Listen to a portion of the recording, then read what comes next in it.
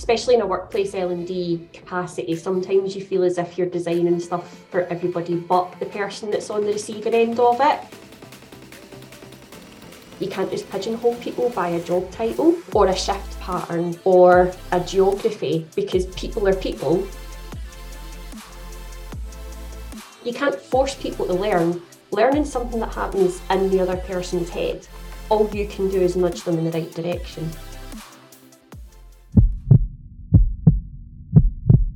Hello, and welcome back to the Marketing for Learning podcast. We've got a super exciting session for you today. It's both myself and Ash. Do you want to say hi, Ash? Hello.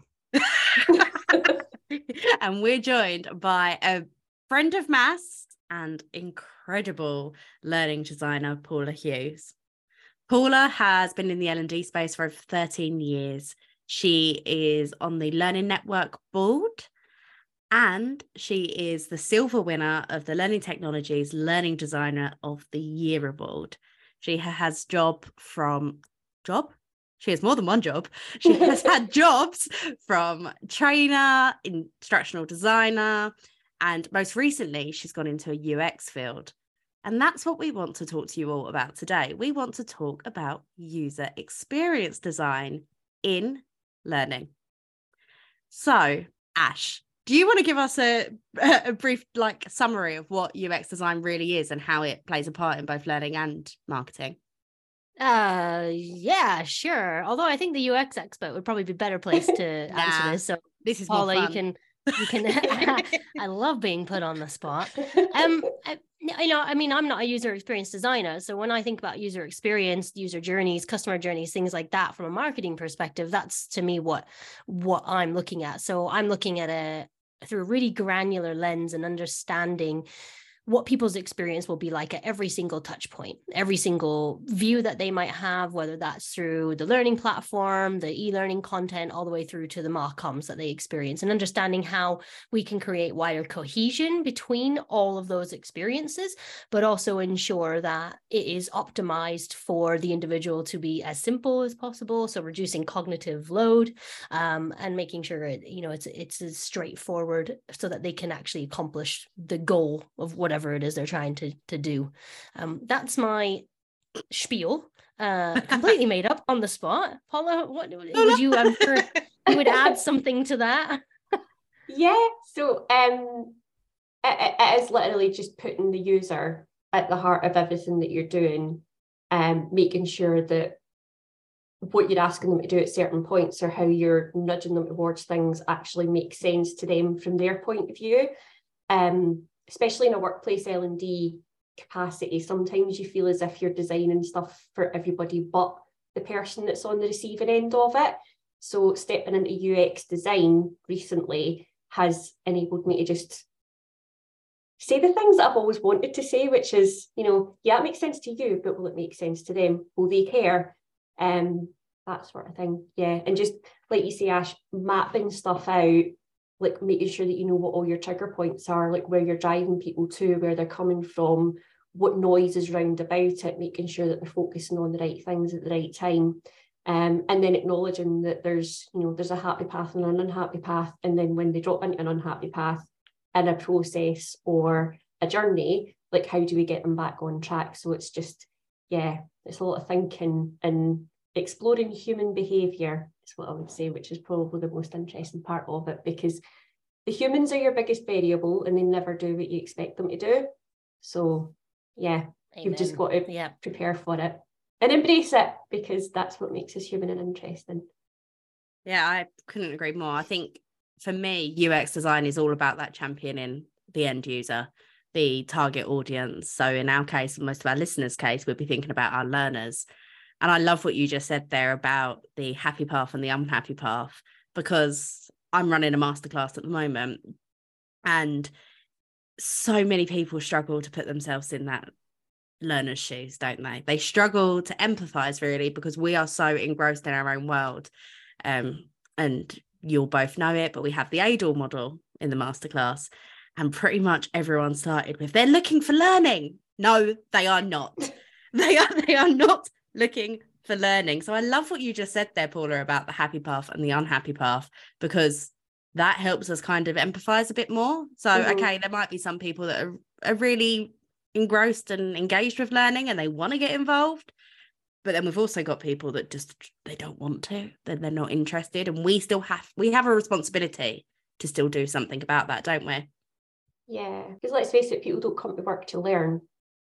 No. I mean, I would love it if that was my job, because, you know, I have a minor addiction to learning, having spent so long in higher education until they kicked me out because they couldn't give me any more degrees. But, you know, I would love it if that was my job. But like, I'm very aware that I'm an outlier in that respect, and that a lot of people just want to come to work to do their job, and learning might be an interruption. Even the fact that we call it this mythical thing, learning, like we're going to give you learning, or like when people ask you, how do you prefer to learn? Like, well, it depends. Yeah. It depends. If it's, you know, if it's me wrestling with an Excel spreadsheet because my brain just doesn't seem to want to hang on to anything to do with formulas or maths, it's like reject. I'm a humanities girl, what can I say? But, you know, if it's something like that, I'll Google it because I just need that answer there and then. I don't need a course, because a course is going to interrupt me and it's going to be something that I have to make an appointment to do. Like if I just need to know how to do an X lookup, I can Google something, somebody will give me the formula template, and then I can do it and move on to whatever I want to do next. That in itself is a piece of learning, but it's in the short term because I only need it for that moment. But I don't, you know, if it's something else like UX design, I'm kind of collecting a few UX courses because, you know, the learning addiction's kicked in there. That's the kind of thing that I will make time for and dedicate what we call traditional learning time to. But again, it's, you know, it's mostly being driven by the fact that that's something that I'm investing my time in because it's something that I enjoy doing and it's what I want to progress my career on. But that's through choice. So yeah, how do you learn? How do you want to learn? Well, I'm sorry if I sound as if I'm on question time, but it depends. Yeah, and that's I think Paula's stock answer to everything. But I think that's it's so telling, isn't it? Given that you've just said that you are a self-confessed like learning addict almost, and you also don't always want a formal learning intervention. So why in our space do we just all go straight for that? Why is that such a done thing in our industry? And I think if we started looking more at a UX point of view, that will help us overcome that problem. Yeah, Ash has an opinion. She does. She just raised her hand. It's a strange moment. Well, I don't want to, you guys, you know, there's so much of what you guys are saying that, you know, I want to kind of comment on. So I think the first thing is, you know, we assume people are actively learning or want to learn, and that is incorrect. Just as much as any brand in the world that sells a fast-moving consumer good or a commodity of any kind, they don't sit and say, everyone wants to buy our product. Everyone wants to spend all their money. No, they don't. They're either typically consuming to fulfill a need, or they're consuming to satiate a desire or alleviate pain, whatever it might be. We don't seem to ever think that way in L&D. We just build out learning experiences that we think are mint, and no one really gives a crap, unfortunately. And I think that, you know, the crux of that is the reason we go for established structured learning programs is, if you want my honest opinion, it's a legacy thing from the way that learning has evolved from academia. So when you were doing all your degrees, Paula, you probably had a Blackboard or something like that. And this is where a lot of our LMSs have spurred from. You know, there's a formal curriculum in place. You go to class, you do these other assignments around it. We kind of adopted that in a corporate environment. And, you know, we are moving away from it a little bit more now. But I think that's the legacy and the headache that we're left with, and why we still reach for formal learning, even though we probably know that that's not necessarily what people want to help them fulfill a need, avoid a pain, you know. So I think we need to let go of some of that structured learning approach, because there's not many, you know, you'll probably be able to attest to this more than I can, Paula, but there's not a huge amount of circumstances, in my opinion, in a corporate environment where a hugely structured program of learning, barring like, you know, developing new leadership skills or things like that, that's actually going to benefit someone over, you know, a kind of more self-serve learning support system. I don't know. Yeah, I think it's as well, it's expectations from your sponsors and your stakeholders as well, because the one thing that everybody in the workplace has in common is that they've had exposure to that Socratic teaching experience where there is the sage on the stage who imparts their wisdom to you, and you have learned, you know, that's when the business is something that they attach a lot of importance or meaning to, they almost like see that as their gold standard for education, and that's what they're coming to, is looking for. Whereas you have to kind of unpick it and say, right, okay, that's where you're coming from, but where are they coming from? And do they see it in the same way as you?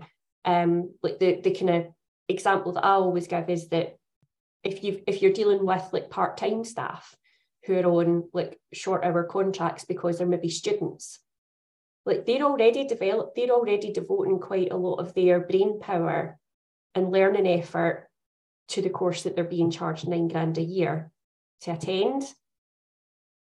What do we expect them to do when we put day-long courses in front of them when they come to work, when they might just be coming to work to earn beer money?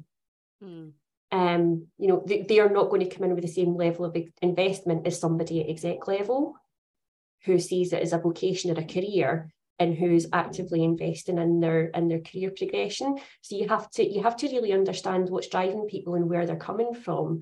And I guess that's where the UX side of things and marketing comes in, because we do talk about personas and empathy maps and doing user research and really understanding beyond the job title what somebody's motivation is. Why do they come to work? What are they looking for?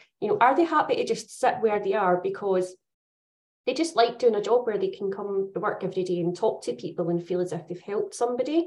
Like, they're not necessarily going to want all the career progression stuff that we're giving them, but they might get more out of something else. So how do we tap into their motivations and really understand what they're looking for from us? And I think we sometimes come to things with our own expectations or our own like what we would be looking for. Absolutely. So you want the sage on the stage, but does the person sitting on the other end of it just want a wee guide on the side that says, oh, this might be useful, go and read this or go and watch that, or here's a good Google search term that will let you fall down your own rabbit hole of learning, because that might just be what's the right thing for you in that moment. But that's difficult to put out there in volume, isn't it? Yeah. And you can't tick a box to say everybody's learned something, but if you put somebody in front of them and you've given them a script, whether or not they stick to it is another matter. But you can say, we did it, we put it in front of them. And we can tick a box saying that learning has happened. I feel like I can hear all of the people listening right now being like, okay, I get that. We need to personalize what we're doing for people. We need to understand what their motivators are and things like that. But then I can also imagine they're also thinking, I've got 5,000 employees. How on earth can I do that? So in your experience, what kind of things have you done to kind of understand more about that emotional side and real human side of your target audience? Yeah, so what's been in my recent little holiday into UX, I've been really lucky that I've been able to get involved in UX research before moving into design. And I love a bit of research. It's no secret that I love research, even though the quantitative side of it still terrifies me.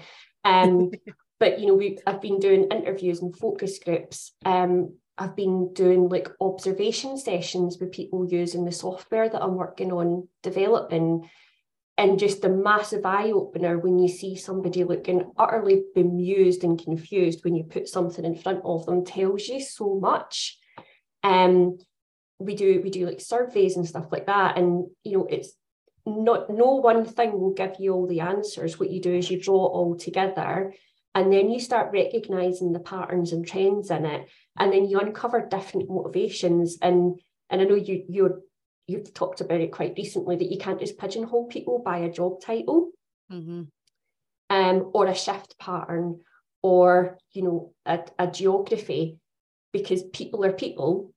And no two people doing the same job in the same location on the same shift pattern will be the same. They'll have different motivations. So you have to dig deep into the psychographics and understanding why people do the things that they do. But I think you also need to have a really solid understanding of human behaviour as well, which is something that I was kind of starting to get into before I did the marketing masterclass. But since I did the marketing masterclass, I have fallen like headlong into it, like Alice falling down the rabbit hole. And I'm, you know, like I'm reading about behavioural science. I'm reading like all the UX design stuff, like just finding really interesting studies about like when you take when psychologists take groups of people and like manipulate them in a certain way, then you start seeing how human behaviour changes. So there's the individual aspect of it, from a how do you personalise it, but then how do you account for group dynamics as well? Because, you know, we all recruit our crew, and we all develop a wee bit of group think. And sometimes in workplace learning, we're trying to break people out of the group think because we're trying to get them to behave in a different way. So you really need to understand the individual in the group, and how they both interact then. But it's getting closer to your people, doing the research, having something that represents that, and then actually walking through things from their point of view. And somebody has to take on that mantle and be their voice. And I'm quite happy to do it, because I'm happy to be the team contrarian. As a lot of my colleagues will attest to. I'm the one that pipes up and says, that doesn't make sense to me. Well, it doesn't make sense to you, but if it doesn't make sense to me, how can I make it make sense to other people? But yeah, just understanding that, walking through it, and acknowledging the fact that people are not going to do what you expect them to do, and being open to it, and treating them like adults as well, because you can't force people to learn. Learning something that happens in the other person's head. Like, all you can do is nudge them in the right direction. Yeah, I actually saw a post yesterday. I really can't remember who it was from. I've been racking my brain. But it was like, I don't do L&D. Like, you can't do L&D. Somebody else, like that's their responsibility. You can give them the skills and everything they need, the tools that they need. They do it. We don't do it as L&D professionals. I also think one of my big takeaways, the more and more I talk to L&D professionals, when I'm trying to get them to dig deeper and look at the human side and actually get closer to their target audience, that's essentially what we're saying. They don't like it because it's not a quick win. It's not a quick task. It's not. And also, everything you learn this year will constantly evolve. So you mentioned personas. When you've done your personas, if they stay the same for 5 years, I don't think you're doing a very good job. They should be evolving. You should be learning more about your people and being able to finesse them to actually get more from them. And I think that's something that's probably a bit of a shift in mindset for L&D, because we're kind of used to things just happening really quickly, aren't we? Like, oh, okay, we've got this authoring tool and we're going to push out an e-learning course, and next week it's going to be on the LMS. Okay, I know some e-learning developers will be like, Han, it's not that quick, but we're used to it being a lot quicker than actually the research stage of the UX design and marketing for learning actually takes. And I think that's a big culture shock that L&D need to get their head around. But it's kind of, this might be me speaking out of turn, but it's kind of what we should have been doing anyway, because we shouldn't be putting things out without understanding what the real problem is, or why people aren't doing what we want them to do, why they're doing something else instead. Like, we should already be gathering that research. It's just looking at it in a slightly different way. And I think from my perspective, the biggest shift in my mindset has been, although we know that we should, course correct and iterate and go back and review things, like the way that my work comes in, it's so fast. Like, getting breathing space to even catch up with yourself with what you're doing is difficult, let alone revisiting it and iterating and improving it as you go. So what's been great for me learning about UX is I've been able to bring some of it back to learning, and be the person who'll step up and say, right, can we just pause for half an hour and think, are we still on the right course here? Like, have we changed it? Do we know anything today that we didn't know when we started out? And if we do, what does it mean now? Are we still on the right track? Do we need a course correction? It is difficult to stop when you're like in a project that's got full momentum like that, but it's the right thing to do.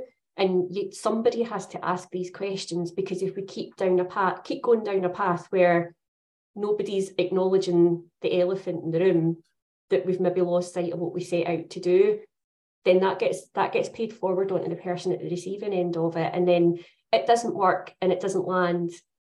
And then what happens? We just go back on the merry-go-round. Yeah. And then the same thing happens again. So somebody has to speak up on behalf of the user. For sure. And I think as much as we think that we're advocating for the learner in L&D, we're often not. We're advocating for the business and the business need rather than fulfilling a business need through meeting a learner need. Mm-hmm. Oh, the irony. I think, you know, the thing that when you're talking, and I, you know, I see it all the time, and, you know, we work with not just L&D, but sometimes we work with HR, internal comms as well.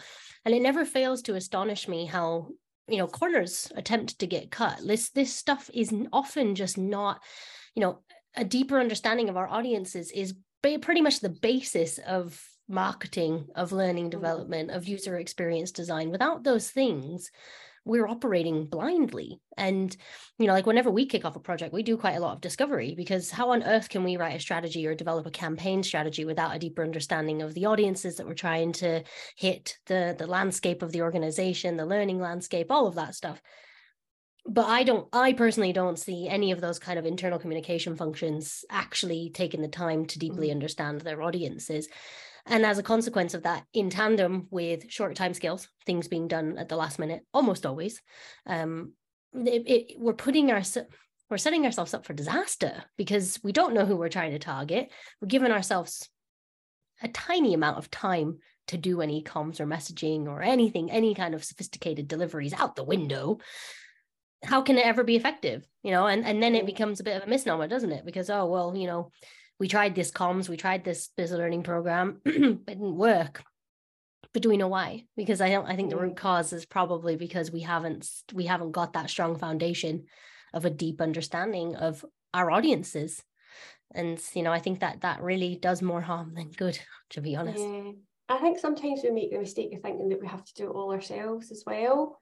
Like if you look at any organisation, there will be somebody who's already gathering this sort of data and insight on your workforce. There will be things that you can go and look at that give you a really, really good insight. Like I stalk people on our like internal comms platforms because they can comment on it. So like I'll just do like a keyword search and then start pulling comments I'll anonymize them, obviously. But just like, you know, as a quick sentiment analysis to say, oh, well, you know, we've been talking about this. What are people saying about it? Because people are really brave when they're, you know, on a internal social media platform. That exists and it's fair game. And the amount of insight that you can gather in the space of half an hour just doing a keyword search on something that already exists, you know, how you approach doing that audience research, for me, a big kind of light bulb moment went off in when I was learning about UX, is that you're not starting from a blank slate every time. Stuff already exists that you can go and get really quick answers from, and then that can point you in the direction of what research gaps you've got. So you're not looking at research that needs to be done, you're looking for what gaps do I need to fill in the research that already exists, because there's a bank of it there, and it's just finding the right people to ask for it. Because when you find those people, they want what they've looked at to be used and they're happy to share it. But you know, it's just taking that pause and saying, right, I'm not going to discount it because it's a lot of work. Somebody might have done it, so I'll channel my energies into finding who has done it and what they're able to share with me and how I can use it.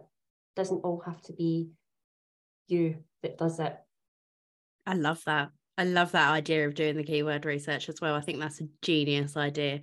And again, it goes back to your comment earlier. Why are L&D not doing this for when it comes to creating a learning intervention of some sort, no matter which it is? Do people want it? Are we actually solving a real learning need? Or are we just being order takers and doing something that a stakeholder in the business somewhere has asked for us to do?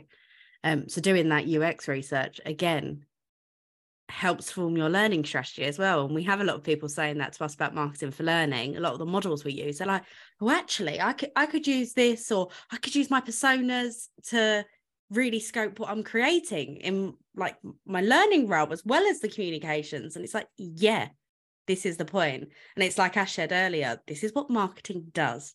Businesses don't just sit there being like, come to me. Like the example we always use is like if Tesla opened a car showroom and just sat there doing nothing.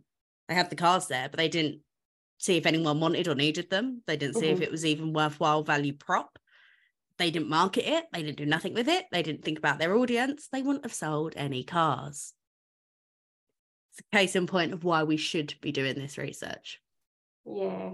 And how much of, like, there was a big penny drop for me, and I think it was something that Ash said a couple of years ago about how much of L&D is about getting people to change behaviour. Well, what does marketing do? Like, marketing really understands people and gets them to change their behaviour in a specific way, whether it's switching from one brand to another or whether it's buying something.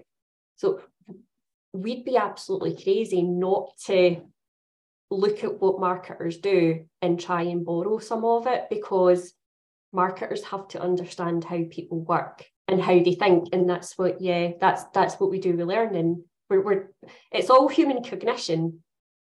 We're just looking at it from different perspectives, and there's so many principles and methodologies that can transfer across if we just peek over the fence and say, oh, what are you doing over there? I'll borrow that, and I'll borrow that, and see what you make of it. Don't borrow it, steal it. Steal it with pride. In many cases, like we modify some stuff for L&D, but some stuff can literally just be lifted and shifted straight from a marketing context to an L&D context. Change the word customer or consumer to learner, and it makes sense. I think that the things for me is, as Han said earlier, the mindset piece is why we start the masterclass with the marketing mindset module first, because that's the biggest deal breaker for us. Because as long as we continue to operate on the proviso that there's this latent expectation that employees want to learn, we just haven't cracked it yet, or we haven't built the best learning program possible. It's not that, we just haven't proven the value of learning to our organizations. So many people don't even know this stuff is there. Mm-hmm. They don't know it exists. I did a lot of discovery for a very large client recently, and I'd be on discovery with their employees, and someone would mention, I was asking about their learning proposition, what they have available and stuff. And people be like, oh, we have this and this. And then someone else on the call would be like, do we? You just think, oh my God. So like even at a basic level, we've got to get people aware of stuff before they can even understand the value. And, we cannot start from a business objective. That's why things like, rather than being order takers, performance consulting is really, really important. If we're actually wanting to change behavior, then we need to go out to the business and we need to actually understand how our learning is positively impacting performance. If someone from sales is saying, I need some new product training, okay, but let's go and assess why and what skill or performance gap or behavior change are we actually looking. We'll decide what the best learning intervention is to accomplish that.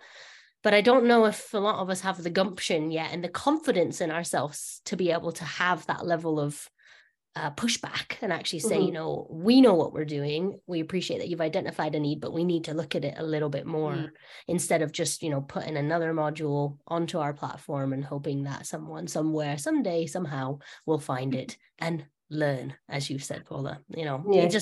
It's not how people operate. It's just, I just, no one in the world is like, wakes up and is like, oh, I'm gonna go, you're a lifelong learner. I bet you don't think, oh, I'm gonna go on my new LXP. I'm gonna go find some learning. I guarantee you don't. In fact, you've talked about learning quite a lot. You haven't mentioned your organizational training once in this discussion because you are finding other solutions.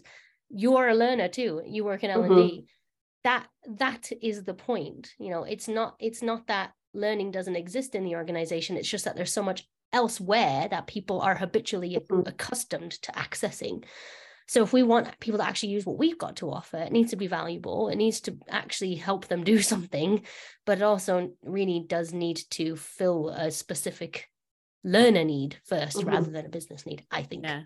And I just want to go back to what you just said about L&D not really having the gumption or the confidence to say, actually, wait, let us work out what the best solution to this problem is. And again, I think that goes back to a marketing mindset. Whenever I talk about marketing mindset to people, I hold my hands up and admit I think marketers are some of the most annoying people in the world, and I am one of them. We ask why, we challenge, we are that annoying person in the room. Like you said, Paula, like you are the one going, no, wait, are we doing this correctly?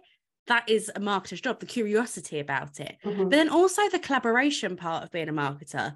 Marketers network within businesses. We know the head of finance, we know the head of sales, we get to know all the individual people in the company as much as we can.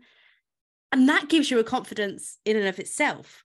You're not then talking to a room of strangers thinking, oh, who am I? I'm just the little L&D professional and I should keep my mouth shut. You're like, these are my friends and I'm going to give them my opinion. So that kind of business networking not only helps when it comes to understanding your audience and all of that good stuff and getting your message out and amplifying your message, it also helps just building your confidence in saying, actually, no, I am a professional. I do know what I'm doing here. And I am going to push back and I'm going to challenge you when you've got an opinion. And it's going to help whether the challenge and pushback result in a change. The fact you've done it helps you reach your end goal in a more confident and succinct way. Yeah, I think as well, the like collaborating with other people, it helps you get comfortable with the fact that you don't have to have all the answers. I think a lot of L&D people are used to having the answers, and for me, that's where I maybe had the most discomfort trying to adopt this mindset, is that, you know, I don't have to be the expert. I just have to know experts. And then, because no one person can have all the answers to things. I like to think now that it's much more important to ask the right question than have the right answer, because other people can give you the answers, but somebody needs to be brave enough to stand up and say, I don't know if this is the right thing. Like, can you talk to me about it? Can you tell me how you feel? How do you see it? Because otherwise, although we're putting the learner or the end user at the heart of everything, at the end of the day, we are employed on the behalf of the business, but we don't want the business to fail. We don't want to waste the business's time and money. We want to help them achieve their goals, but we have to do that in a way that means that it's got the best possible chance of success. And that's why we put the individual at the heart of it, because we want it to succeed. And I think if we're really open with our stakeholders that's what we're trying to do, you know, we're not pulling ideas apart, we're not being belligerent for the sake of it. We really want to help them do what they're trying to do, and we want to make sure that we're doing it in the right way and that we're not letting them down. And, you know, we're not scared to be wrong if somebody else is right. Yeah. And that's a challenge in itself, especially if you're used to being in that expert stage or in the stage space. And I think that, again, it goes back to what Ash said, doesn't it? It's that legacy of being a teacher in a classroom or a lecturer in a lecture hall. Like, you think they know all the answers, and 9 times out of 10, they'll give you all the answers. And that kind of mindset's shifted over into workplace learning where it shouldn't have. Yeah, and if you look at academic teaching, I mean, I've been out of it for a good while now, but it is teaching by subject matter experts on steroids. You know, it's their job to grandstand and know things that other people don't do. And the atmosphere is quite competitive, that they'll tear each other apart because my understanding of it is more superior to yours. And if that's the exposure that people are getting to what good education and what good learning looks like, of course it's going to bleed over into how we see workplace learning. But the difference between academic learning and workplace learning is that workplace learning is there to help you do a job. It's there to help you do something very particular, or it's there to help you advance your career. Academic learning is learning to pass a degree or pass an exam or gain a qualification that might enable you to move on and get a job elsewhere. So there's a different motivation in it. So of course, the delivery mechanism is different. Again, it's basic understanding your learning needs, isn't it?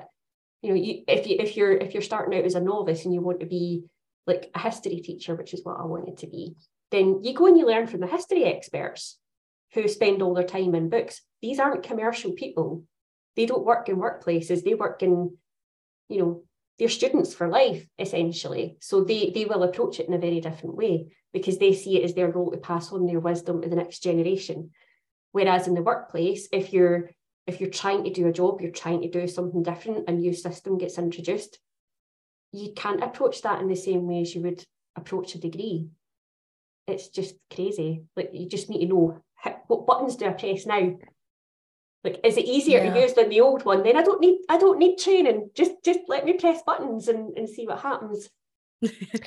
I think sometimes we don't give people enough credit. Like, me and Han have this discussion, like, these people are adults, they're grown-ups, like, and they've used technology. It's quite intuitive, most of it. So I'm with you there. You know, we need to give people actually like a bit of credit. They have mortgages and children, and outside of work, I think they can probably figure it out.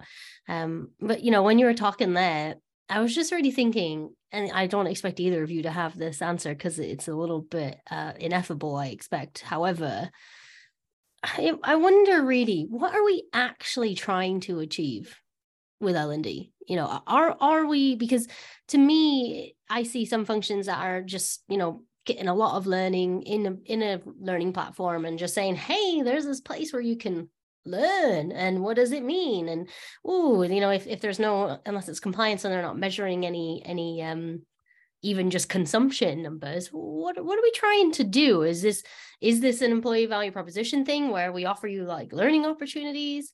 Is it to just make the employees content? Are we genuinely trying to affect behavior? You know, it's for me, I don't know if we always know the answer to that big question. Like, what is our primary goal as a learning function? And does everybody in the learning function understand what that goal is? Is everybody aligned and pulling in the same direction? But again, even if we don't know what the answer is to it, are we asking that question enough? And I also think it's not just a learning function. Is everybody, all the stakeholders throughout the organisation on board? And I think that's where the confusion comes from. If you ask the CEO that question, they'll be like, well, learning's there to help us make more profit for the business because we want our people to be more productive, and then we're going to make more money and I'm going to be a millionaire. That's what the CEO or like the C-suite would think. But then if you ask an L&D practitioner that's like most L&D practitioners really just wants to help people and get people to do better, their answer is going to be really different. And I think there's a huge disparity between all different parts of the organization, which means there's no one set answer to that in most organizations. It's difficult, isn't it? Because I mean, I've talked with Han about this, and this is a little bit more marketing speak than marketing for learning, but we see a lot where organizations that have kind of outbound marketing functions, and their major emphasis is on marketing qualified leads or leads generated. So that's pretty much what marketing is measured on. How many leads have you generated this month? And you know, I've talked at length with Han, we're both in agreement. It fundamentally breaks the marketing function, because the marketing function isn't actually able to do activities that truly move the needle, branding exercises, dark social, things that we know are really working in the current market and current climate. Instead, they're constantly being forced by the CEO to go and do the things that the CEO believes are going to move the needle in marketing. L&D has the exact same problem. You know, they've got senior stakeholders and C-suite coming in saying, well, we have these challenges that you need to fix. It's clearly a learning problem or a learning need or whatever. So you guys have no choice but to be the order takers. These are genuinely your bosses. They are the people who hold the budget strings and want to see performance from the function. Where, you know, it's so frustrating. Like, I've found tactics and strategies for ways to placate the C-suite and make them think, yeah, okay, you're doing that really great stuff that doesn't do shit, frankly, versus, you know, the stuff that we know is going to get traction. You know, it's hard. You're being pulled in two separate directions. Your industry expertise tells you, well, if I do X, Y, and Z, if I take the time and invest the time in having a UX person and having someone who truly can get to the, you know, deep down nitty gritty of my audiences and my personas, but I'm only getting budget for 3 headcount and I need an instructional designer because my product team want constant new product training. And, oh, well, I have to have, you know, a L&D manager, and I have to have, you know, one other graphic designer or something like that. It becomes a difficult dynamic, because how are you actually supposed to do this stuff when the business, when the top end of the business is truly well-intentioned, don't get me wrong, but forcing learning functions to focus on initiatives that don't necessarily achieve the outcomes that they want in a wonky sort of way. Does that make any sense? Yeah. And L&D people feel it, I think, because the reason that people go into L&D in the first place is because they genuinely want to help people. Yeah. You know, it is a very people focused and quite caring profession. You know, you want to help people find their job a bit easier, or you want to help them develop their career, or you want to help them move up to the next level of their job. To kind of be put in the middle and feel as if you're not doing the right thing by them, but you're doing the right thing by what the business wants. It is a conflict and a struggle. So yeah, but I think it's the asking the question, isn't it? Because even if we don't know, even if we don't have one specific answer to that question about what is our purpose for learning in the organisation, at least if we're asking the question, we're having the conversation with people and bringing the different viewpoints out into the open and discussing them and trying to find a common ground and saying, right, well, you want to achieve this. Actually, we see it slightly different, and we think that if you did something else, it will help you with that, but it'll also help you with this. So it's just having the open conversation and bringing these things out into the open, because sometimes we just, if we keep our heads down and just keep doing what we've been doing and not having the challenging conversations, then nothing really changes. And then before you know it, people start looking at the learning function and wondering why it's delivering learning that doesn't change anything. It's like Serena said on the EVP podcast, Tan, if you want to change your bait, right? Yep. If you want to get different outcomes, you've got to change the way that you're doing things. You know, the epitome of madness is doing the same thing and expecting different results, right? And so I do think we're starting to hit a wall with, okay, well, you know, we're not really getting the success and the traction that we want from our function. Something's got to give. And I do think that this mindset piece, and that does tie in with the marketing mindset and, you know, the UX approach and more of a people-centered approach to design, development, delivery, and marketing, really. I think that's the way it's got to be, because you know, everybody has been conditioned to expect that these days anyway. So we're just a little bit behind the times in terms of catching up and reinventing ourselves in a way that we're able to actually relate to these people in a way that fundamentally makes sense to them. Yeah. It just doesn't, it still feels like there's a disconnect. Like, well, we've got lots of learning, but is any of it relevant to me? Do I care? Can I find it quicker on Google? You know, oh, well, I've got to go to this system for that, and I've got to go to this system for that, and this system for that. That's if I even know that those systems exist. I'll just go to Google, you know? And I think a lot of like the C-suite, again, are kind of looking at learning to be part of the EVP, something that's going to attract people to their organization. If we're just churning out content after content after content, and we're getting loads of learning libraries in, but actually we're not seeing if that's actually applicable to anybody that works in our organization at all, that's not going to attract someone to your organization. Like Ash just said, Google's there, but also I can go get a LinkedIn learning subscription of my own accord if I really want one. I don't need your business to do that. I need you to give me something that's actually hyper relevant to me, my motivations, my career growth, what I want to do. And what I want to do might be entirely different to what another marketing director wants to do. But it might be exactly the same as what, like, I don't know, what's the most different role to marketing? Finance. Like a finance person. I was going to say CFO. But it might, my motivations might be exactly the same as a CFO. We have completely different jobs, and it's understanding people at that level that's really going to help both your learning and the communication of your learning, in my opinion. Yeah, I think like when I started trying to adopt the marketing mindset and learning, in the kind of early phases, it was all about the marketing to the learner. But I think what really helped me understand it a lot better and change some of the conversations that I was having, that I was then able to take into UX, was when I started thinking about, I'm actually marketing my learning to more people than just learners. I'm marketing it to the stakeholders that I'm trying to convince that this is the right thing to do. So using some of the tactics, like we've, in my workplace, we've been talking a lot about the value proposition canvas. and how you can actually just use that to generate some really honest and frank discussions, and how it's a great tool for collaboration. And it's, some of the feedback that I've got is that the conversations that it's opened up is really, really honest and refreshing. And we're actually uncovering learning needs that we didn't know existed because the different conversations that we're having. So you're not just marketing your learning to your learners, you're marketing it to the people that you're actually working with alongside the business.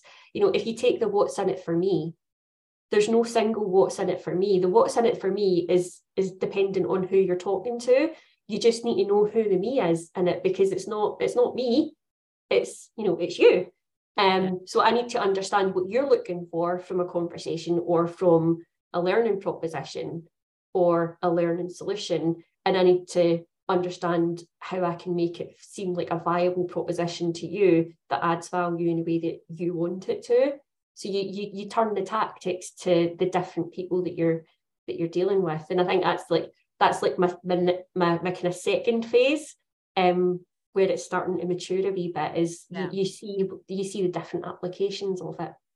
I don't know about you, Ash, but I think that comes back to one of the biggest problems marketers face. Marketing isn't just advertising. Marketing isn't just the tactics you see.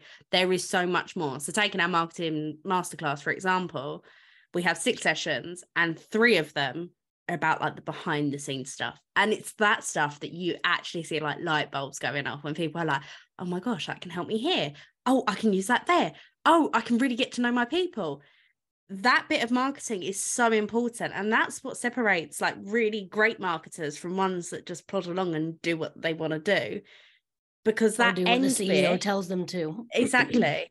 That end bit is just what the end user sees, what your target audience sees. There is so much more to marketing. And I think that's what you're saying there, Paula. It's the behind the scenes bit that really, really makes a difference. And we're not just talking about advertising your learning. That's not what we're talking about when we talk about marketing for learning. There is a lot more to it than that. It's all about the approach, I think, right? So like the VPC, for example, is something I came across when I got on some accelerator business program for mass. And I was like, this is an incredible tool. It's not a marketing tool. No. It's something that we've just thought, bloody hell, like this is really, really, really useful.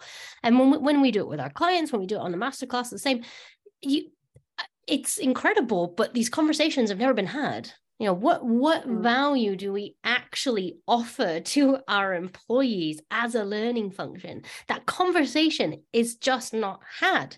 And as soon as you start to flip the script there, instead of this kind of push, it's learning, you should do it, whoa, go learn, it's great, to actually, what are we trying to accomplish? What's the experience actually like for people? How does it benefit them? What are the features of the learning proposition? And how does that tie in with our offering? But, how does that relate to a value? How does that align with their wants, their needs, their fears, their pain points, their issues, their challenges at work? This, again, adds color to a persona. It helps you deepen your understanding of your own position in the market, in inverted commas, right? Mm-hmm. So we've got to understand where we sit within the landscape of the organization, but also within the wider world. These people don't just come to work and go, I'm at work. I'm not interested in anything but work. No, they still are humans and they still have lives. So we need to understand. They have emotions. I think that's a big thing that people overlook. Mm-hmm. They're not robots. They do have feelings. So many. Human. I have so many feelings. Yeah, it was true. And I think, that is an incredible tool. It can seem quite rudimental if you just take it at face value and you don't kind of really sit and have those conversations. Mm-hmm. But as a workshop facilitation tool and to bring in like key stakeholders across the business and actually have that conversation, imagine doing a VPC for an L&D function, but then getting your head of internal comms, your head of marketing, your head of finance, heads of all departments, and having a similar conversation, mm-hmm. but from the EVP perspective, those things would be so different. And, I think like that's the level of introspection that we need to get to, where we have to think like an external marketer that no one wants mm-hmm. to buy from us. That's the place we've got to get to, where we think actually no one wants to transact with us. We've got to master the art of influence, which really deeply relies on understanding our audiences. And that's Mm-hmm. that's it for me. Everything cascades from there. The only thing I wanted to ask you, Paula, because obviously we talked about UX in a kind of roundabout sort of Mm-hmm. way.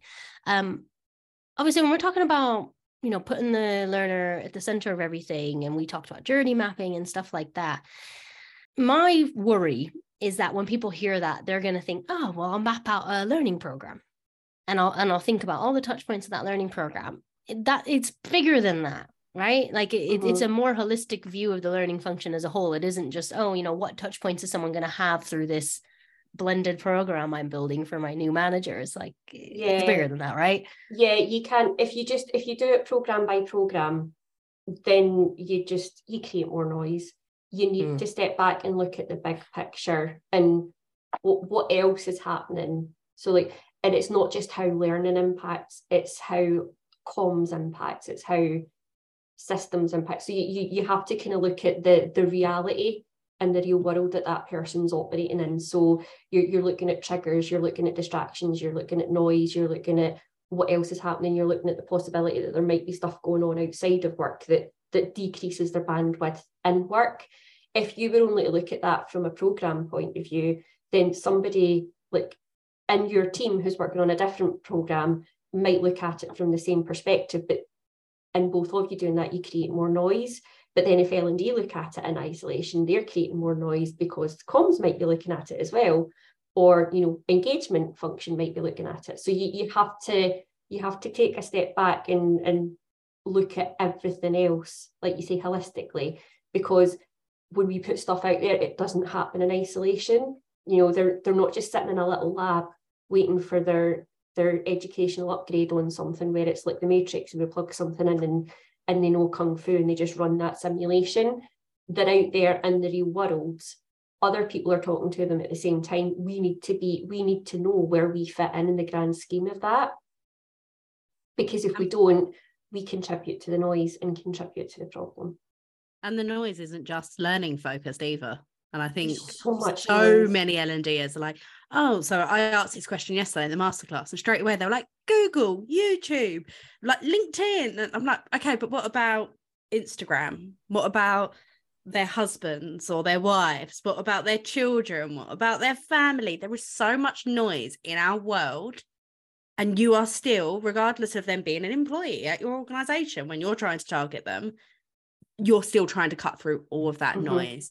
How can you get through that noise to actually get your person to go, okay, I'm going to give you my full attention, and I do want to do this piece of e-learning or this learning course or whatever it is. Yeah. And that's the whole view, and coming back to not being the one that has to do all the research or all the mapping, because it doesn't all belong to one person. We have to work with other people and know what else is going on, so that it doesn't feel as if it's just one more thing for somebody to ignore. Now, at bare minimum, you need to know what else is going on in your organisation. And I think I say that's the bare minimum. I don't think a lot of L&D pay attention to that. No, we operate in silo. A lot of the time we do operate in silo. And I think that those silos, I think we're starting to understand, even at a basic level, requirement for wider data means we have to drop the siloed approach. It's not doing us any favors, because we are part of a wider goal, which is the business goals. We feed into that, but you know, we are not the only thing happening in that business. And you know, we're told time and time again, our learners say they don't have time. Well, what else at work is occupying their time then? Let's get an understanding of that. Why are they prioritizing those things over your learning initiatives? Because they're probably getting told to, or, you know, like, again, unless you understand the semantics, or they don't care. Everyone has time. Breaking news alert. We do have time. We just don't want to spend it on learning. It's true.